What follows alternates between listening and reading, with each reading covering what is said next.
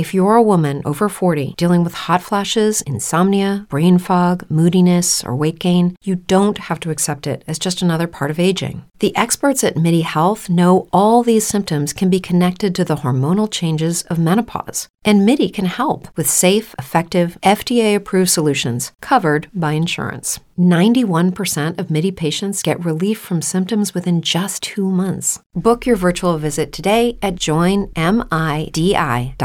Good morning, everybody, and welcome to the reading of the Career Journal for this Monday, July 25th. It was brought to our Louisville listeners via Louisville Public Media. As a reminder, Radio Eye is a reading service intended for people who are blind or have other disabilities that make it difficult to read printed material. Your reader for today is Rod Brotherton. Local forecast says mostly cloudy and humid today with a couple of showers and thunderstorms. Considerable clouds with occasional rain and a thunderstorm this evening, followed by periods of rain, some heavy, and a thunderstorm late. A couple of showers and thunderstorms, heaviest late in the day tomorrow. Wednesday, a couple of showers and heavy thunderstorms. So it looks like a week of rain. And for today, high 85, a shower and thunderstorm. Tonight, low 72, rain and a thunderstorm. Tuesday, high 84, low 77, a shower and a thunderstorm. Wednesday, high 89, low 74, showers, heavy, and thunderstorms. Thursday, high 84, low 70, a shower and a thunderstorm. Friday, high 85, low 68, clouds, sun, and a thunderstorm. And then Saturday we change to high 83, low 70, mainly cloudy. And looking at the almanac, yesterday's high and low were 94 and 80, compared with a normal of 89 and 71. The record high was 107 degrees in 1901. And the record low, 54 in 1947. Precipitation for 24 hours through 4 p.m. Sunday, nothing. Month to date, 1.97. Normal being 3.09. Year to date, Louisville has received 26.01 inches with a normal of 28.74. For the sun and the moon, the sun rose this morning at 6:40. It'll set at 8:59 tonight. The moon came up at 3:38 this morning and will set at 7:13 this evening. For Tuesday, the sun will rise at 6:40 and set at 8:58. The moon will rise at 4:25 a.m. and set at 8:03 p.m. And in weather history, the passenger ship Andrea Doria was moving through fog near Nantucket Lighthouse, Massachusetts on July 25, 1956, when it collided with the Swedish liner Stockholm, and the Andrea Doria sank less than 12 hours later. On the front page, it's tool time! This library wants to lend you saws, drills, and beer-making kits? Paul Faggett believes that to make a hole in your wall, you don't necessarily need to own a drill. The same goes for the tile cutter that helped replace the backsplash in your kitchen, the 8-foot ladder you use to paint your living room, and even the large drink dispenser that served punch to 30 people at that baby shower you hosted. Very few homeowners need a shed, a closet, or a cellar full of tools when so many of the things people store are used only for one project or on rare occasion. That's where the Louisville Tool Library at 1227 Logan Street comes in. The new Shelby Park-based nonprofit challenges modern consumerism by encouraging a borrowing economy.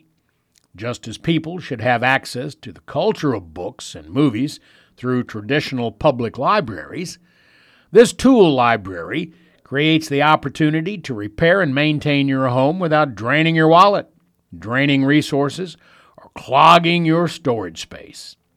When you want to read a book, you don't need to buy it, finish it, and let it collect dust on your shelf. As far as Faggett and other founding volunteers are concerned, there's no reason you can't apply that concept to straight edges, paint rollers, mallets, chainsaws, and plumbing snakes too. 4 days had passed since the nonprofit's grand opening when Faget, along with two co-founding volunteers, Shelby Rutherford, Lou Lepping, and John Cooper, welcomed me into the tool library. For a $120 annual membership, or a sliding scale of 0.1% of your income, you can rent out as many as 10 hand tools and 2 power tools each week. If you need more tools for a specific project, the volunteers are willing to bend that rule, and they'll also renew the rental after a week as long as someone hasn't put their name on the waiting list for it. The first priority is making sure anyone that wants to be here can be here, and the second priority is keeping the roof over our head, Rutherford said. The community has donated a few hundred tools to their cause since the nonprofit first took over the space this spring. As I toured the library last week, I saw the hammers, drills, staple guns, hand saws, rakes, shovels, and hoses I expected to see, and plenty of other oddities I didn't. Think Instapots, beer brewing kits, sewing machines, LED selfie rings, cornhole boards, folding tables, and outdoor picnic sets. Lending tool libraries aren't a new concept, and there are more than 50 that are active in the United States, according to localtools.org, a nonprofit that tracks them.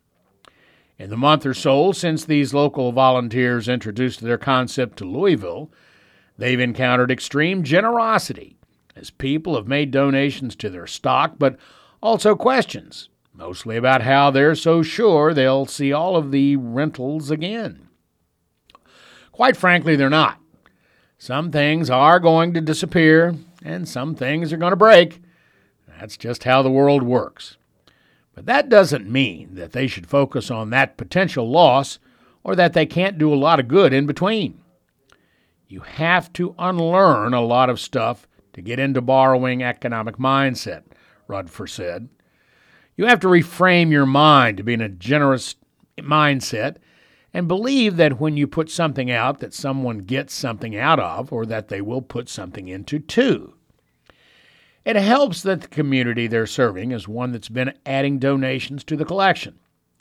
All of this came from the community, Faget said, who donated 40 of his own tools to the library. It is a lot easier for us to look at this collection and say, if something breaks and if something doesn't come back, it's not the end of the world. They've already checked out a handful of tools and started dreaming up a wish list for what they might need in the future.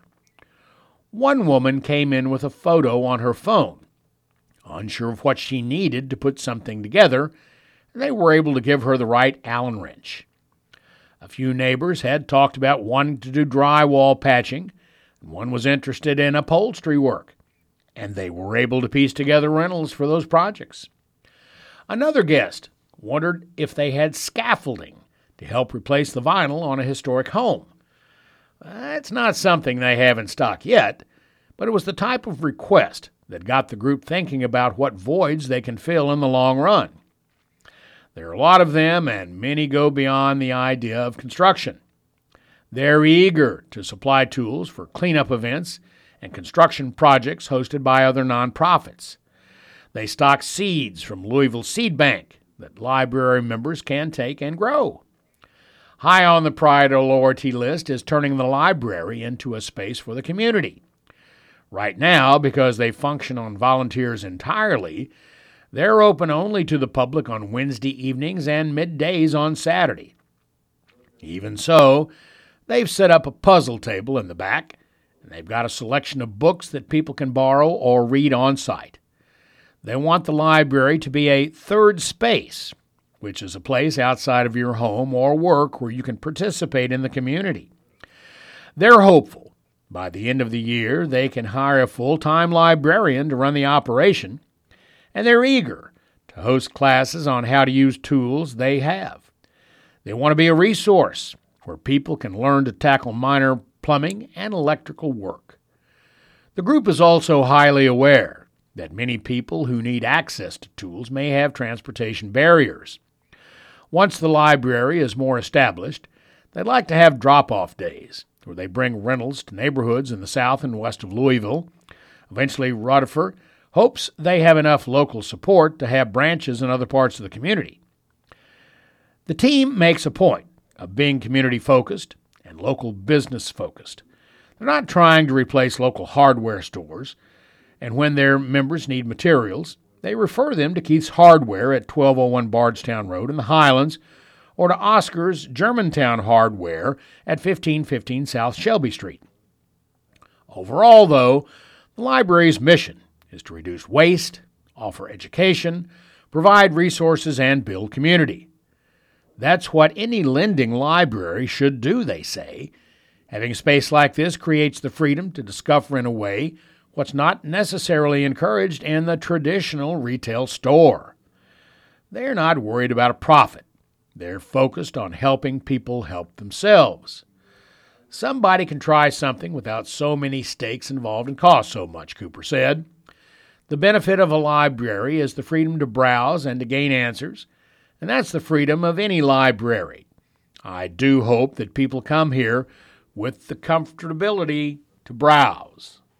Next, police tactics in shootout is debated. It was a hot and humid July day with a park full of players, spectators, and vendors when a shootout began between Louisville Metro police officers and a repeat felon wanted on a bevy of warrants. Herbert Lee was standing beside two people next to a court July 10th at the Dirt Bowl basketball tournament when officers tried to approach him. The police were at Shawnee Park to patrol the popular annual event that dates back to 1969, and then they noticed Lee, according to the department.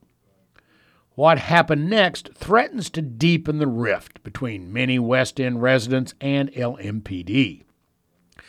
When Lee realized the officers were coming for him, he fled. He ran into a field with the officers chasing him, fell, and then pulled a stolen gun from his satchel and shot at them, according to the police department. The officers fired back dozens of rounds, striking Lee at least 4 times. He slowed to a walk and then fell to the ground. Lee has a felony record dating back to 2008. Wanted on nearly a dozen warrants, he had been avoiding arrest for months since being charged with cashing checks in his dead father's name. Some have argued that officers needed to get him off the streets. Others contend the risk was not worth the danger of trying to arrest him in a crowded park. The reality, one expert said, is the public may not be privy to the information that prompted police to try to arrest Lee.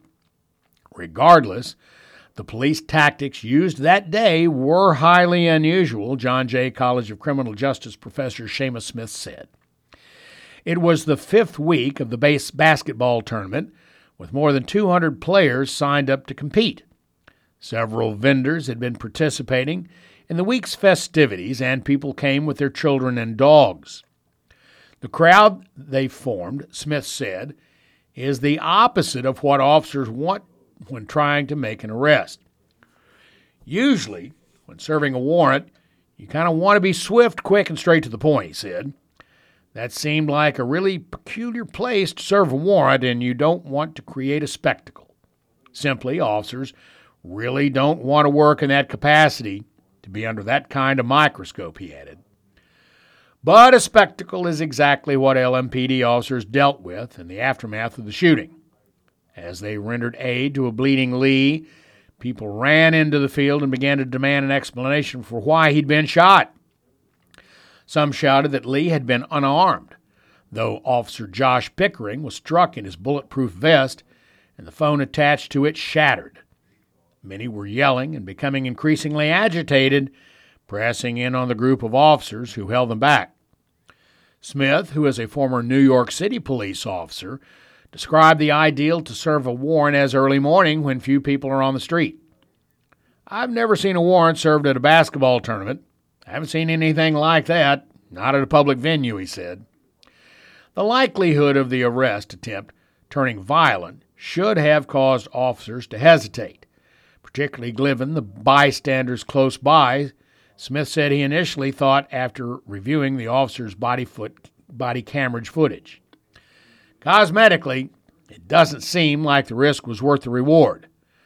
But it leads me back again to why or what sort of intel did the commanding officer or platoon sergeant or whoever was in charge have? What were the reasons for expediting that? Smith asks. So far, the police haven't given any answers beyond the warrants. But LMPD Chief Erica Shields defended the officer's approach the day after the shooting. I think they were very judicial in waiting until the event was over, so it was not multiple individuals around, Shields told reporters today, though body cam footage released later would show many people still remained at the park.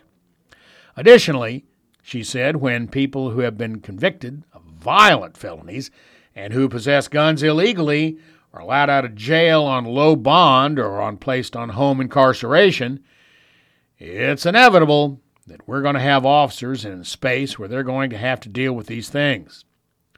One spectator, Leslie McBride, said she was watching a young boy shooting hoops in the park when she heard what sounded like a burst of firecrackers. When she realized what was happening, she ran. It was chaos, she said. People were yelling and screaming and running. My first thought was, oh my God, it's a mass shooter, and there were children everywhere. Lee did have an extensive criminal history that may have prompted officers to believe he should be taken into custody as soon as possible. In 2008, Lee picked up 4 other teens from a Christmas party in a stolen car and then led officers on a chase when they attempted to pull him over. All 4 of Lee's passengers, 3 of whom were brothers, all died when he crashed. Lee was convicted of manslaughter, but received just 1 year of incarceration as a juvenile. When he was arrested again after his release, the families of the boys who had died in that crash were dismayed. It was like, Lord have mercy, Franklin Shields, whose son Aaron died in the wreck, told WHAS after Lee was charged with stealing another car in 2013. What do you say to a person that's just throwing his life away? That God has given him an opportunity to have once again, and you throw it away again. What do you say? Lee was convicted on felony charges in that 2013 case, then again in 2014 and 2019.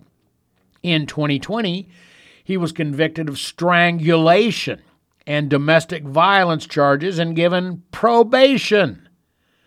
And then there was a theft and a felon in possession charge in 2021, along with evading police before the theft by deception and charge of $1,900 he allegedly stole from a bank with his dad's checks at the end of the year.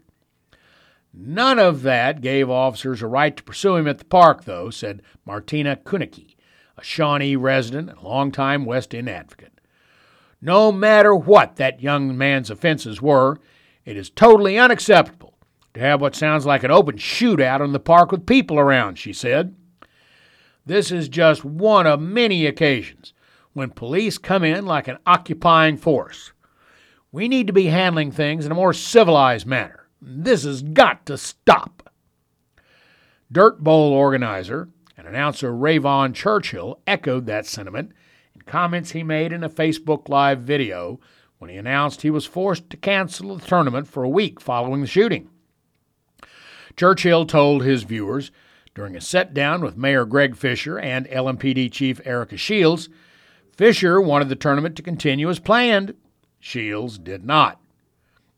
The cancellation, Churchill said, wasn't fair because of what transpired at the park wasn't a result of the tournament itself, and taking a week off meant the economic gains the tournament provided to the community would be lost.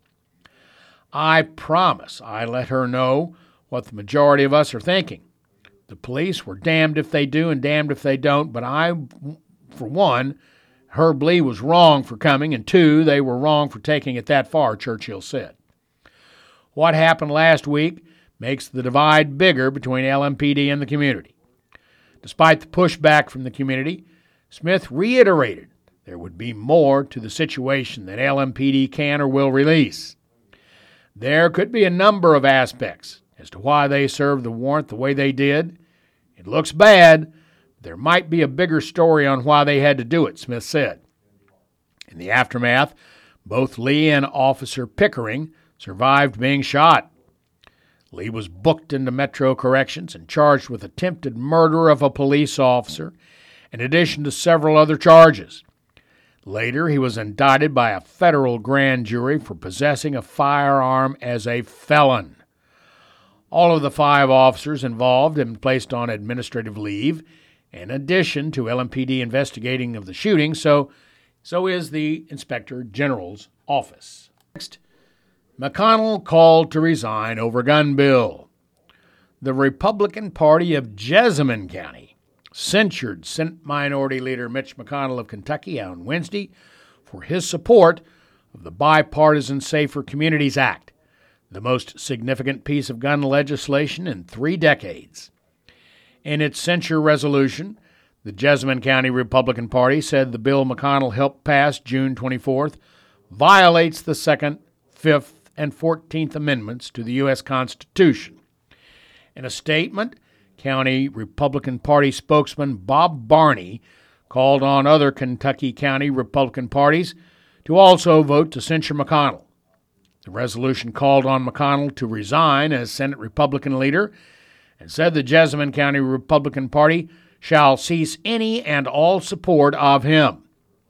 Senator Mitch McConnell was the only Republican member of Kentucky's congressional delegation to support this dangerous and unconstitutional gun control, the resolution said. There is no excuse for any elected Republican to work with Democrats to undermine our constitutional rights. Asked for comment, McConnell's spokesperson Robert Struder referred to the Courier-Journal to a statement the senator published June 23rd, supporting the legislation right after Second Amendment rights. The U.S. Supreme Court ruled on a gun rights lawsuit against the state of New York. The legislation that Senator John Cornyn and our colleagues assembled protects the Second Amendment. There are no new bans, mandates, or waiting periods for law-abiding citizens of any age, the statement said.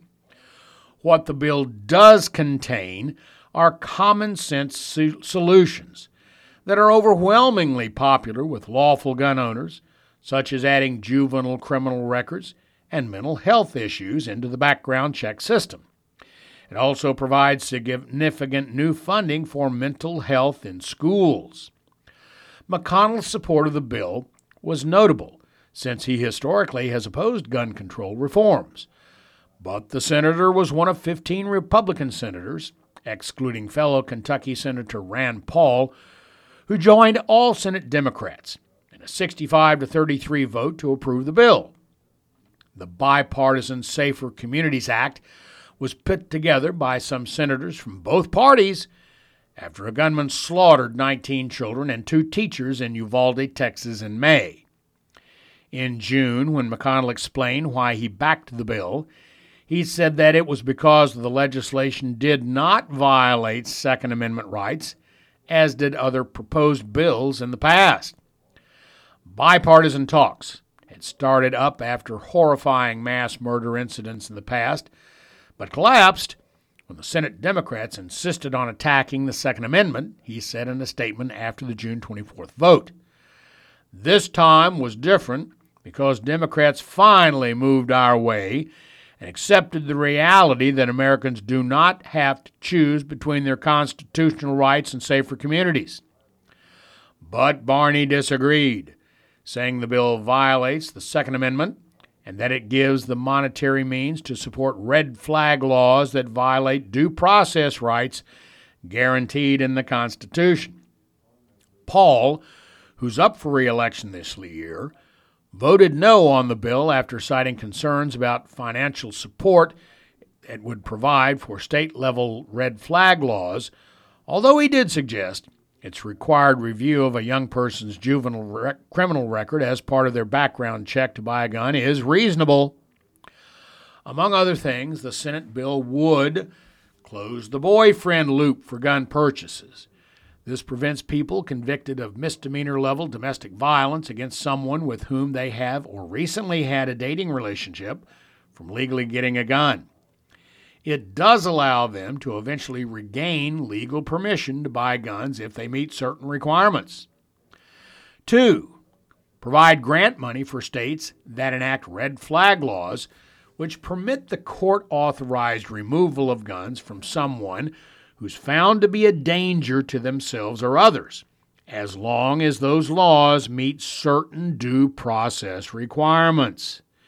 States that don't want to adopt such law, alternatively, could use the funds for other crisis intervention efforts. 3. Strengthen background check requirements for people under age 21 before they're cleared to buy a gun. And 4.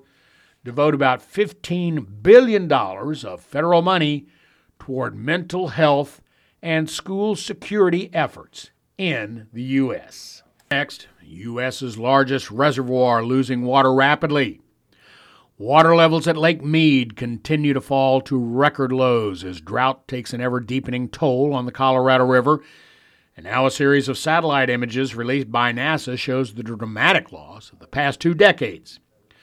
The reservoir on the Arizona-Nevada border sits at 27% of capacity, the lowest level since 1937, shortly after the completion of Hoover Dam. The lake's water levels have fallen nearly 160 feet since July of 2000 and 26 feet since July of 2021. The NASA images show the lake narrowing and shortening as it has receded over 22 years. Losses on the Overton Arm, a part of the lake that stretches toward the Virgin and Muddy Rivers in Nevada, appear especially grim on the satellite images. A third image, taken a year ago, illustrates the rapid rate of decline, which has forced a newly urgent response from the federal government and the 7 states that draw water from the Colorado. The U.S. Reclamation Commissioner warned the states earlier this summer that the losses on the river system meant water users would need to make more immediate cuts to protect future supplies and power generation at both Hoover Dam and Glen Canyon Dam, which backs up Lake Powell upstream. Punishing drought conditions have pushed the 2 reservoirs to record lows and threaten not only water supplies and power production, but also tourism and wildlife habitat in the Grand Canyon. In August, the Bureau of Reclamation will release a series of projections for 2023 that could trigger even deeper cuts, but the states are under pressure to act much sooner. The federal government could step in with its own plan if the states fail to reach an agreement. Lake Mead's declining levels are clearly visible in the canyon walls around the reservoir near Hoover Dam. The so-called bathtub ring, rock surfaces that were once underwater, has been growing steadily. As the shores retreat, the National Park Service and concession operators have been forced to repeatedly move their boat docks and ramps. Many such facilities have closed altogether. And this concludes the readings for the first section of the Courier-Journal for this Monday, July 25th. Stay tuned for the Metro section to follow immediately. Your reader has been Rod Brotherton. Now to continue reading from the Courier-Journal for Monday, July 25th. We turn to the Metro section. Your reader is Vicki Trupiano. We'll read the obituaries first, and we read the name, the age, and the location. If you would like further information on any of the obituaries, please call us during the weekdays at 859-422-6390, and we'll be glad to read the entire obituary for you. I'll repeat that number at the end of the listings. Laverne Bennett, 87, Russell Springs. Tammy Jean Bryant, 54, Munfordville. Billy Sue Klein, 92, Sellersburg. Harold Clayton Coffey, 90, Louisville. James A. Estes, 94, Lexington. Monty R. Stepro Flickner, 90, New Middletown. Clifton Hale, 62, Liberty. Joanne Heath, 80, Upton. Stephanie Ann Hutchins, 44 Louisville. Norma Ellen Lusson, House, 95 Palmyra. Gail Jensick, 64 Radcliffe. Mr. Timothy Ray Shermer, 71 Milton. Cindy Shorlock, 61 Louisville. Nolan Stephen Smiley, 73 Beaver Dam. Patrick Sean Stivers, 56 Brandenburg. And Sharon A. Sullivan, 78 Louisville. Again, if you would like any further information on any of the listings, please call us at 859-422-6390 during the weekdays, and we'll be glad to read the entire obituary for you. The first article comes from Bruce Schreiner of the Associated Press. Kentucky jilted by steelmaker? ? A steel producer has announced plans to build and operate an aluminum mill in the southeastern United States after reaching a deal with the company that so far has failed to deliver on its promise to put the plant in Kentucky, even with financial backing from the state. The announcement this week was the latest chapter in what has been a long, tortuous effort to build a new aluminum plant in an Appalachian region struggling to create jobs. Steel Dynamics, Inc. said this week that its board approved plans to move ahead with construction of the $1.9 billion plant, though it did not specify where other than to say it will be somewhere in the southeast. Steel Dynamics said it will own more than 94% of the facility through a joint venture arrangement with Unity Aluminum. The Steel Dynamics plan is much larger in size and scope than what Unity had contemplated, and a Unity spokesperson offered assurances that the state of Kentucky will recoup its investment. Unity, formerly known as Brady Industries, had intended to build an aluminum mill near Ashland in northeastern Kentucky, but struggled for years to line up sufficient financing for the project. The Ashland area site, about 240 acres, 97 hectares, is insufficient to meet the size and scope requirements of the new project, a Unity spokesperson told the Associated Press on Wednesday. Steel Dynamics did not respond to emails and calls seeking comment on where its new mill would be located. Kentucky Governor Andy Beshear's administration made a pitch to try to retain the project.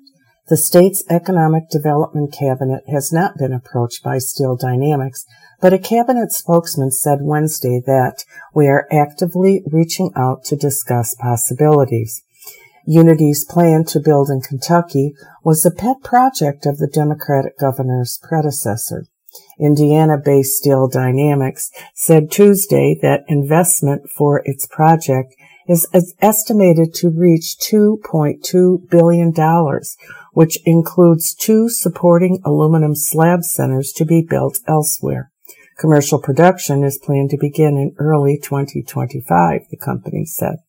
We are incredibly excited to announce this meaningful growth opportunity, which is aligned with our existing business and operational expertise, Mark D. Millett, chairman and CEO of Steel Dynamics, said in a news release. Unity Aluminum promised in 2017 to build the aluminum plant near Ashland and to hire 550 people. The region has lost thousands of jobs amid declines in the coal industry and manufacturing. The company planned to have the mill open in 2020, but the company underwent a management shakeup and name change in its long and ultimately unsuccessful quest to raise sufficient capital to proceed. The Unity spokesperson said the company will have a small ownership stake in the new project. Kentucky has its own stake in the project, a $15 million investment that then-Governor Matt Bevin, a Republican, persuaded state lawmakers to approve. Frustration mounted as the years passed without construction beginning. This year, lawmakers considered a proposal to recover the state's investment, but the measure died. The Unity spokesperson said Wednesday that the state will recoup its investment when the deal with Steel Dynamics closes. The Steel Dynamics mill is expected to produce 650,000 metric tons of low-carbon flat-rolled aluminum each year, nearly double the original proposal for the Kentucky location, the Unity spokesperson said. Steel Dynamics also hopes customers will locate operations at the mill site to save money, also contributing to the need for more space, the Unity spokesperson said. As for Unity's role, Steel Dynamics said Unity employees will provide expertise to the project. Steel Dynamics said the plant will supply the beverage, automotive, and common alloy industrial sectors. It pointed to a substantial and growing supply deficit in the North American flat-rolled aluminum industry based on growing demand from the automotive and beverage industries, and a significant number of its steel customers also have demand for aluminum, it said. The project will be funded with available cash and cash flow from operations, the company said. Steel Dynamics said it will completely own the two supporting recycled aluminum slab centers, one to be built in the southwestern U.S. and the other in Mexico. The next article regards the West End. Report discusses concerns about TIF, T-I-F, suggestions aimed to help, not displace residents. And this is from Billy Coben of the Louisville Courier-Journal, USA Today Network. A report that the Louisville Urban League commissioned and released this month on the West End Opportunity Partnership urges leaders to partner with current residents, metro government, and nonprofits to ensure the tax increment financing district helps rather than displaces those living in the area's historic, predominantly black neighborhoods. The Urban League's 127-page report on the TIF, which has garnered some controversy amid criticism it could force out longtime residents in the 9 West End neighborhoods, was put together by Barry Kornstein, a Louisville consultant who specializes in economic and fiscal impact studies. A bipartisan group of state legislators created the West End TIF over some objections from Jefferson County lawmakers during the 2021 legislative session with the West End Opportunity Partnership, a 21-seat board that oversees the TIF district, forming as well. Over the next 20 years, 80% of new tax revenue generated above a 2021 benchmark will be at the board's disposal to reinvest into the community. This could take many forms, such as business loans, financing for affordable rental units, and home improvements for current owners. The quickness with which this happened and the lack of extensive public vetting has understandably brought much suspicion, the Urban League report says. Fast forward to last month, and the partnership met its goal to raise $10 million in private funding, with $10 million from the state and $10 million from Metro Council, giving it $30 million to start with. But some residents have signed a petition and showed up at meetings to oppose the TIF district, primarily citing concerns about gentrification and displacement of existing residents who may get priced out if property values and rental prices rise in the future. Everybody wants improvement, and that takes investment, which the WEOP is supposed to bring, the Urban League report says. But what people want is improvement that results in their neighborhood becoming a better version of their neighborhood. In short, people want investment they can be invested in. The report stresses that inclusionary zoning will be needed to support rather than displace current residents and businesses in the West End, and it advocates for the presence of community land trusts, which are resident-led nonprofits that develop permanent affordable housing and other assets. It also encourages leaders to work with Louisville Metro government and local nonprofits such as by creating more parks and open spaces in the West End, catering to local neighborhood plans, and helping with home repairs, rental assistance, and the cleanup of over 30 brownfield sites, among other areas. And the report says Metro government could set a higher punitive tax rate for abandoned and vacant property to encourage their owners to either put the property back into productive use or sell it to someone who will. The report says things like linkage fees on commercial and light manufacturing buildings that do not contain housing could boost affordable housing development in the TIF district. A 2% linkage fee, $1 million development, would yield $20,000, which the report says is enough, combined with other financing, to create a unit of affordable housing. Additionally, the report recommends partnerships with local institutions to create long-term jobs for West End residents through the new TIF, especially via cooperation with construction-related firms. Other recommendations from the Urban League commissioned report include: keep a record of the property tax assessment and payment of every residential property in the West End for 2021. Partner with and subsidize the cost of one or more tax preparation services in order to achieve maximum reach.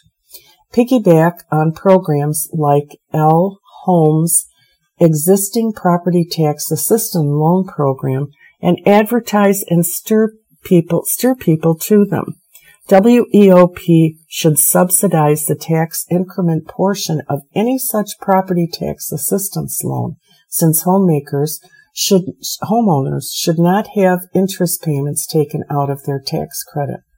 All project financing plans should provide adequate funds for ongoing maintenance and repair, as well as any wraparound services that might be offered to lower-income residents. Most likely for its entire 20-year term, but certainly during the first half of that, income, occupational, and sales taxes will need to be the real drivers of the tax increment, and they depend upon the development of employment centers and population growth. The report also adds, but even with better and newer housing stock and improved amenities, population growth is not likely to be large enough to generate enough tax increment revenue to cover all the projects the WEOP might want to undertake. It also encourages including well-defined consequences should staff or board members fail to make their communications and WEOP documents public. Early in July, the WEOP announced West End resident Laura Douglas, who has several decades of corporate, legal, and nonprofit experience, as its interim president and CEO. With roughly $30 million on hand, thanks to the funding from local, state, and private sources, the group said in a news release its board can now begin the process of identifying investment opportunities that promote economic growth and long-term well-being of the community. The WEOP released a list showing its top donors as including the James Graham Brown Foundation, $2.5 million, Churchill Downs, $1 million, Jewish Heritage Fund for Excellence, $1 million, and an angel donor, $1.5 million, with numerous other companies like UPS and Yum Brands and individuals contributing between $30,000 and $500,000. Douglas later told the Courier-Journal the angel donor is Manna Capital Partners, an investment firm that counts former University of Louisville basketball star Junior Bridgman as one of its founding partners. Douglas said the recuperable grant from Manna Capital Partners, which also gave a separate $500,000 donation to the WEOP, will be paid back over up to 50 years to the investment group via any future private donations to the West End Partnership. You can reach Billy Coben at bkobin@courier-journal.com. Moving on, why Yancey would have loved his wake, and this is from Joseph Girth, columnist of the Louisville Courier-Journal. Clarence Yancey would have loved being there Thursday. A room full of people, a room full of politicians, a room full of family and friends, of which there were many, all of them talking about Yancey, which was, to some degree, his favorite subject.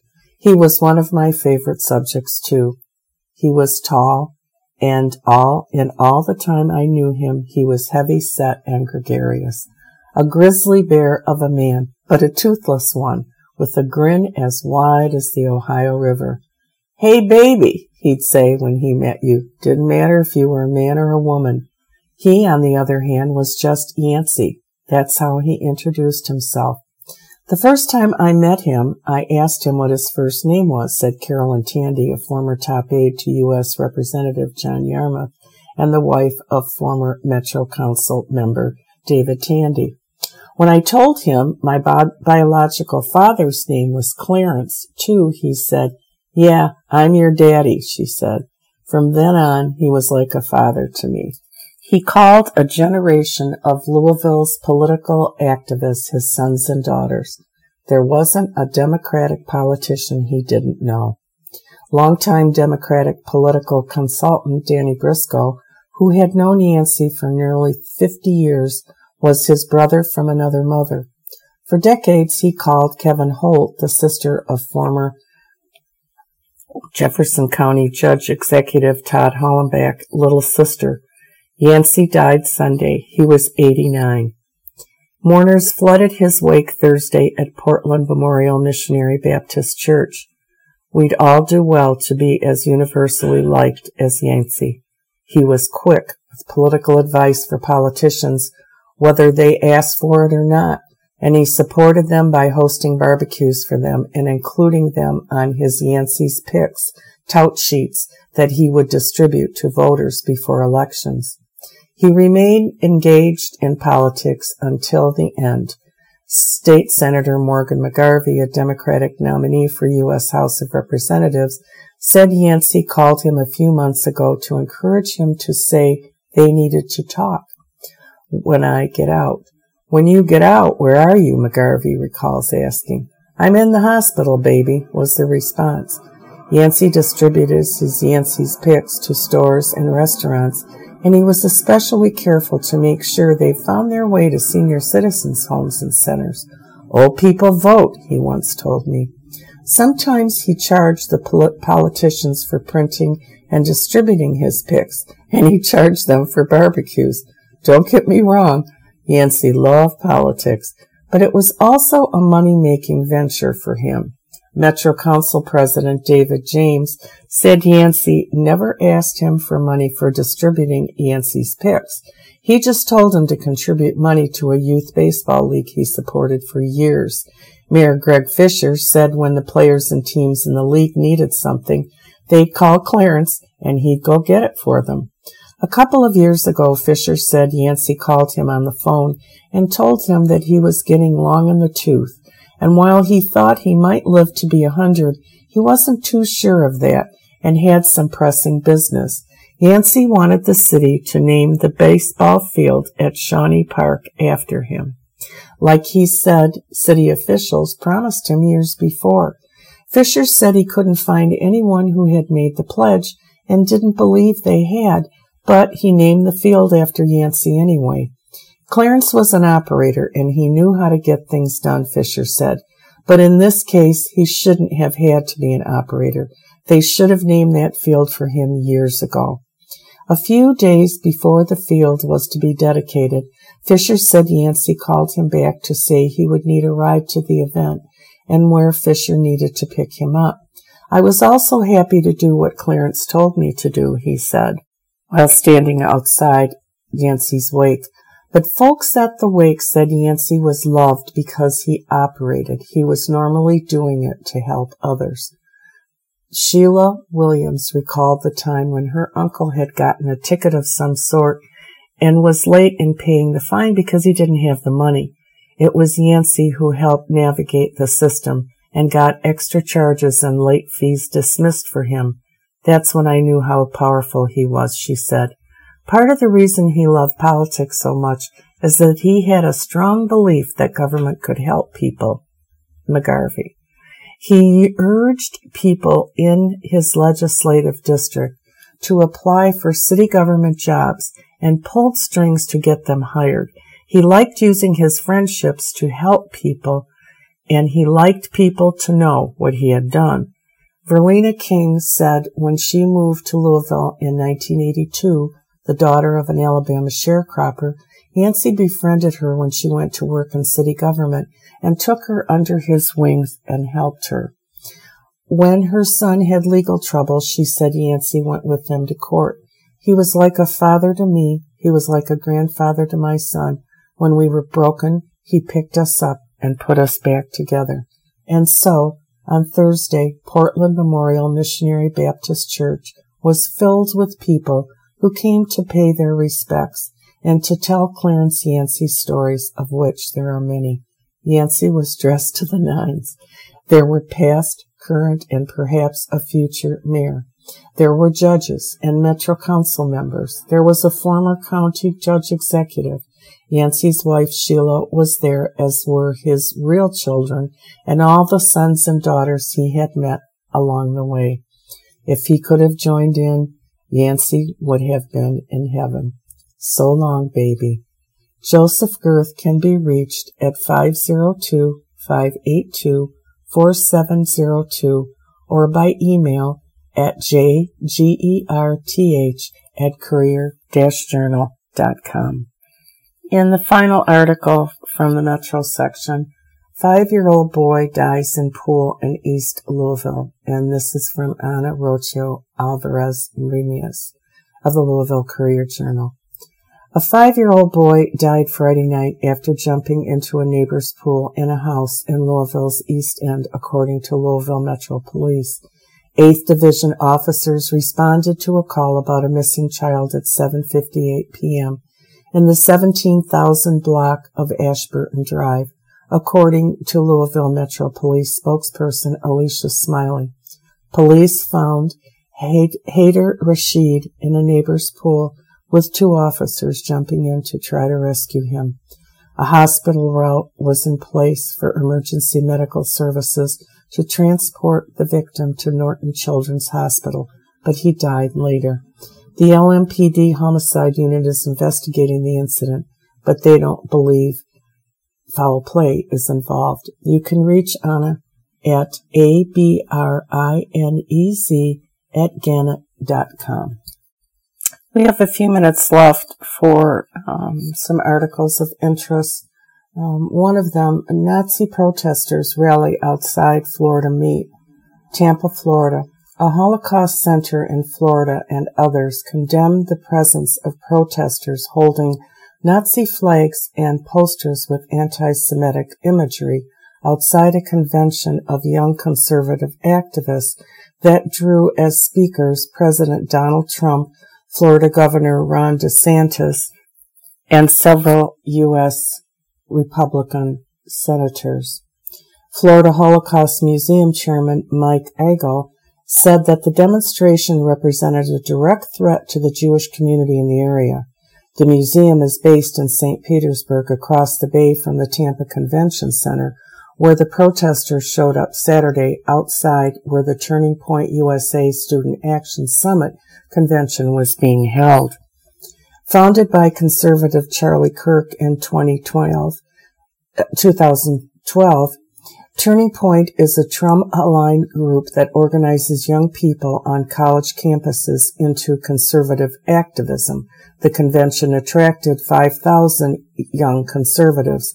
Carrying the Nazi flag or that of the SS, the unit responsible for some of the worst atrocities of the Holocaust, is an indefensible act of pure hatred, Eigel said in a statement. This isn't about politics or religion, it's about humanity. Turning Point spokesman Andrew Colvett said Sunday that the Nazi protesters had no affiliation with the conference and that his organization condemned their ideologies.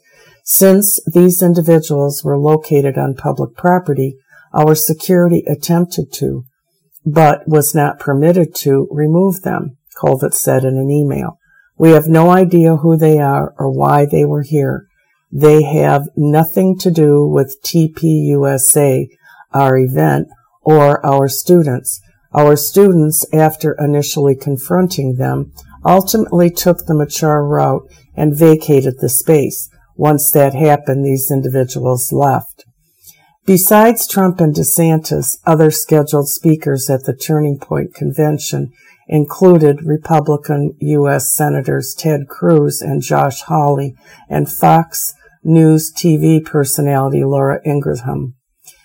The protesters with Nazi flags clashed briefly with protesters who had marched to the convention center from a nearby park demonstrating against the overturning of Roe v. Wade by the U.S. Supreme Court. Florida politicians across the political spectrum, from Republican U.S. Rick Scott to Democratic gubernatorial candidates Charlie Crist and Nikki Fried, condemned the Nazi protesters on Sunday. This concludes excerpts from the Courier-Journal for Monday, July 25th. Your reader has been Vicki Tribbiano. Please stay tuned for continued programming on Radio I. Lucky Land Casino, asking people, what's the weirdest place you've gotten lucky? Lucky? In line at the deli, I guess? Aha, in my dentist's office.